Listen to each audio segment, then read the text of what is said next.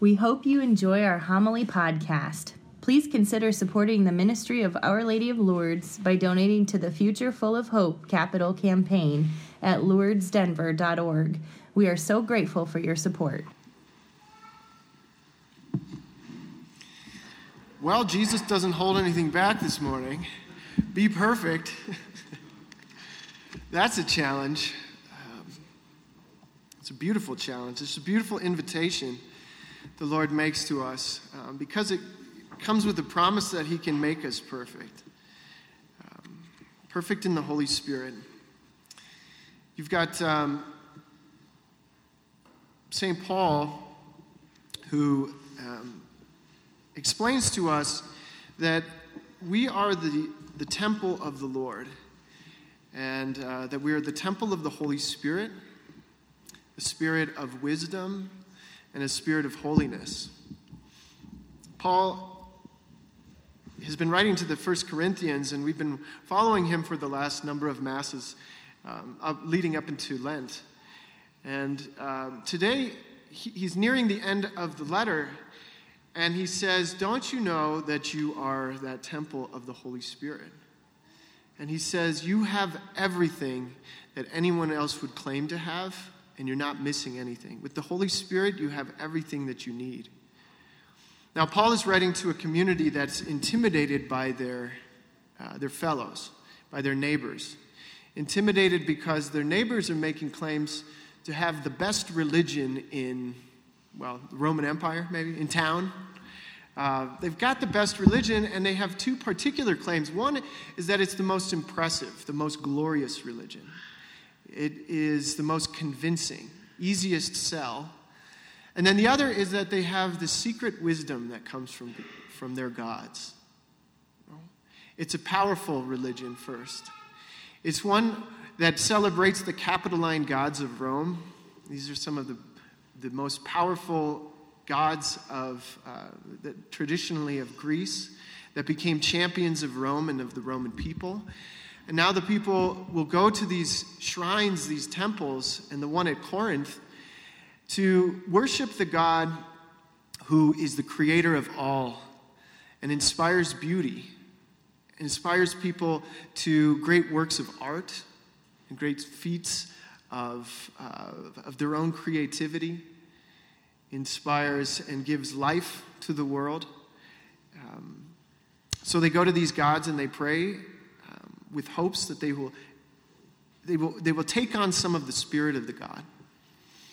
There's gods among the Capitoline gods that are the gods of war. So if you go and you pray in front of this god, you're filled with power, with self-confidence, with strength. And then you can take that into your life and you can become successful and powerful. You can conquer the things that threaten you. There's a god of romance, so that you can be stirred up, your passions can get stirred up, and all the boredom and dullness of your life can be transformed so that you're filled with their power, these different spirits. And these religious people, who are a great majority in Corinth, are telling the Jewish Christians, what good is your religion? You don't even have a temple. You don't even have a little, there's nothing, you have nothing impressive compared to us. And Paul tells them, you have the Spirit of God. They don't know about this, but it's the only thing you need. It's everything that they're looking for in their fake gods, and it's more. You're not lacking anything. Don't be afraid of that. He gives them this great courage and profound sense of the power of Israel's God, the one God, who can do what all of these others claim to do.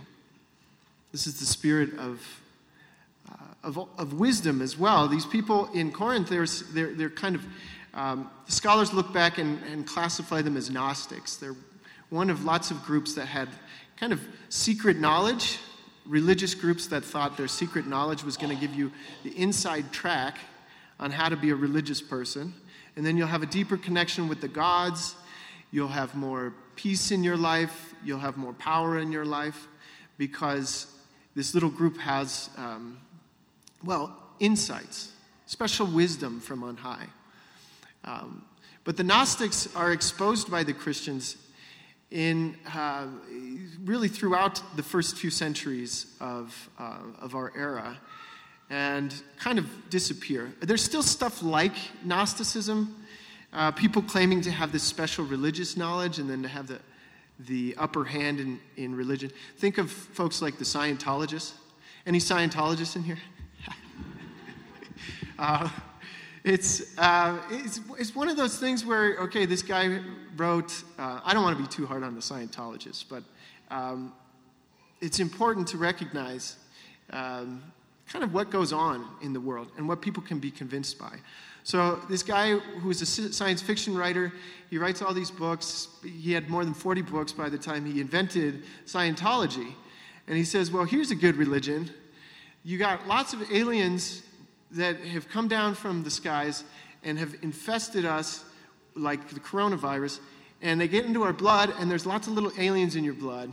And when you feel depressed, or when you feel too angry, or when you feel less successful than you should, it's because those little aliens are angry, or they're depressed, or they're causing you trouble because they don't like you. And if you can become aware of it and you can do certain practices, you can get rid of them and then become godlike, like Tom Cruise. People want a certain perfection. People long for a certain novelty, where if you say that you've got secrets, you can fool a lot of people. Now, eventually, things come to light, like with the Scientology. Once what your story is known, people can criticize it, and then you can realize, oh, that was silly. But people fall for things. And the Corinthians had fallen for things. They were worshiping false gods. And Paul comes along and he says, we don't have fancy wisdom.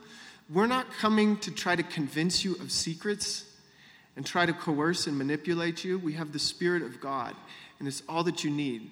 That Spirit of Christ will reveal everything of the truth to us. But it's not a game, and it's not a sales tactic. This is the deepest thing. The Holy Spirit, the presence of the Holy Spirit. So he's saying there's a different temple. They want to boast of their temple. We can boast of a different kind of temple. That is the temple where the Holy Spirit dwells. That is the church, the people. When he says, you are the temple, don't you know that you are the temple of the Holy Spirit? It's plural. It's not singular. It gets a little confused in the translation. He's not saying, don't you know that you should be the temple? Sometimes people interpret it this way. Like you need to go and get the right diet and exercise to take care of yourself because you're supposed to be a better vessel for the Lord. This is about you as the church or the temple of the Holy Spirit. That you are where God dwells most profoundly, where the wisdom of God is and the holiness of God is, his strength and his power. And the lectionary matches this reading with readings of both the Old Testament and Leviticus and then our gospel that talk about the mercy of God and the mercy to which Jesus calls us to. It's a way of pointing in the direction of defining Jesus or defining the holiness of our God. If the temple that we are is the temple where God resides, the question is begged, who is this God? And the Old Testament has God revealing his name. Who is this God? He reveals his name twice in Exodus. The first time he reveals his name, God says, I am who I am. It's kind of like, don't ask.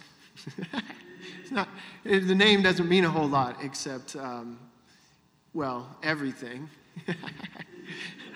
I am.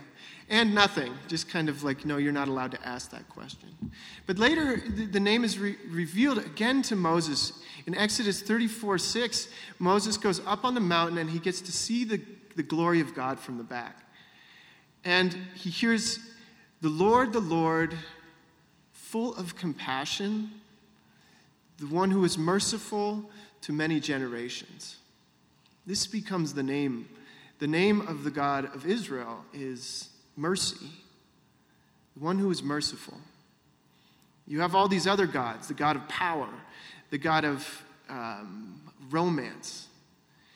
You have gods that can do all kinds of things for you, kind of give you the superpowers of the supernatural world. And Paul is saying, don't worry about this. Jesus is saying that's not what we're worried about. God will provide. What we're worried about is this kind of holiness, this kind of perfection. What sets us apart, the word holy means set apart. What makes us holy, like our God is holy, is our exercise of mercy. That we forgive. That we love our neighbor.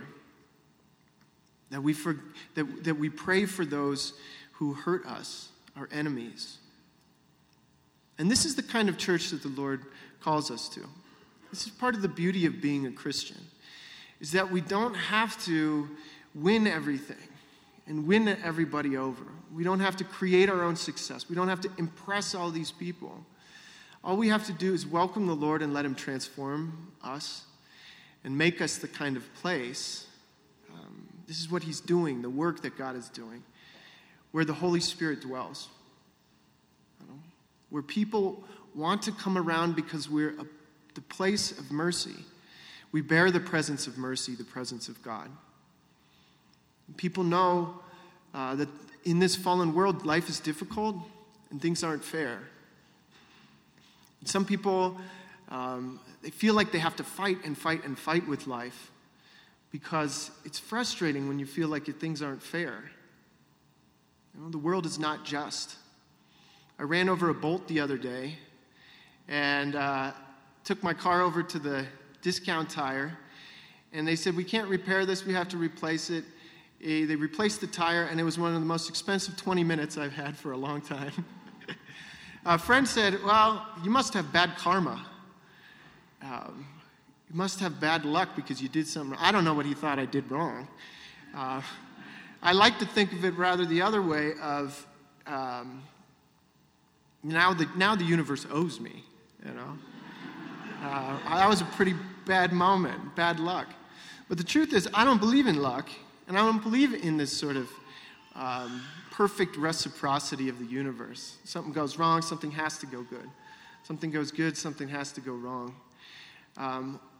The world is much more of a mystery, and we don't know why things are the way they are, why things aren't fair.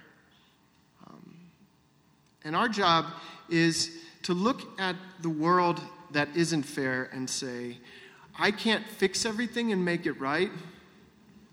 I'm not the arbiter of justice.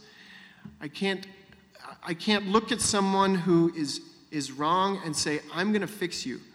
You hurt people. I'm going to show you how to be right, how to be fixed, how to be different. I'm going to change you. We look at our enemy and we know that we can't change people. We can't fix everything that needs to be fixed. But there's a call then to something deeper. Mercy is when, without having to fix something, without having to make it right, without even the possibility of justice sometimes, we go above and beyond and we love people who don't deserve to be loved. Situations where love is over and above. It's a sacrifice. So there's a challenge and a call here from Jesus today to show mercy, to get back to the basics of our religion. It's not that complicated. Love God above all things and love your neighbor as yourself. But the difficulty is that it's hard to forgive. It's hard to love our enemy.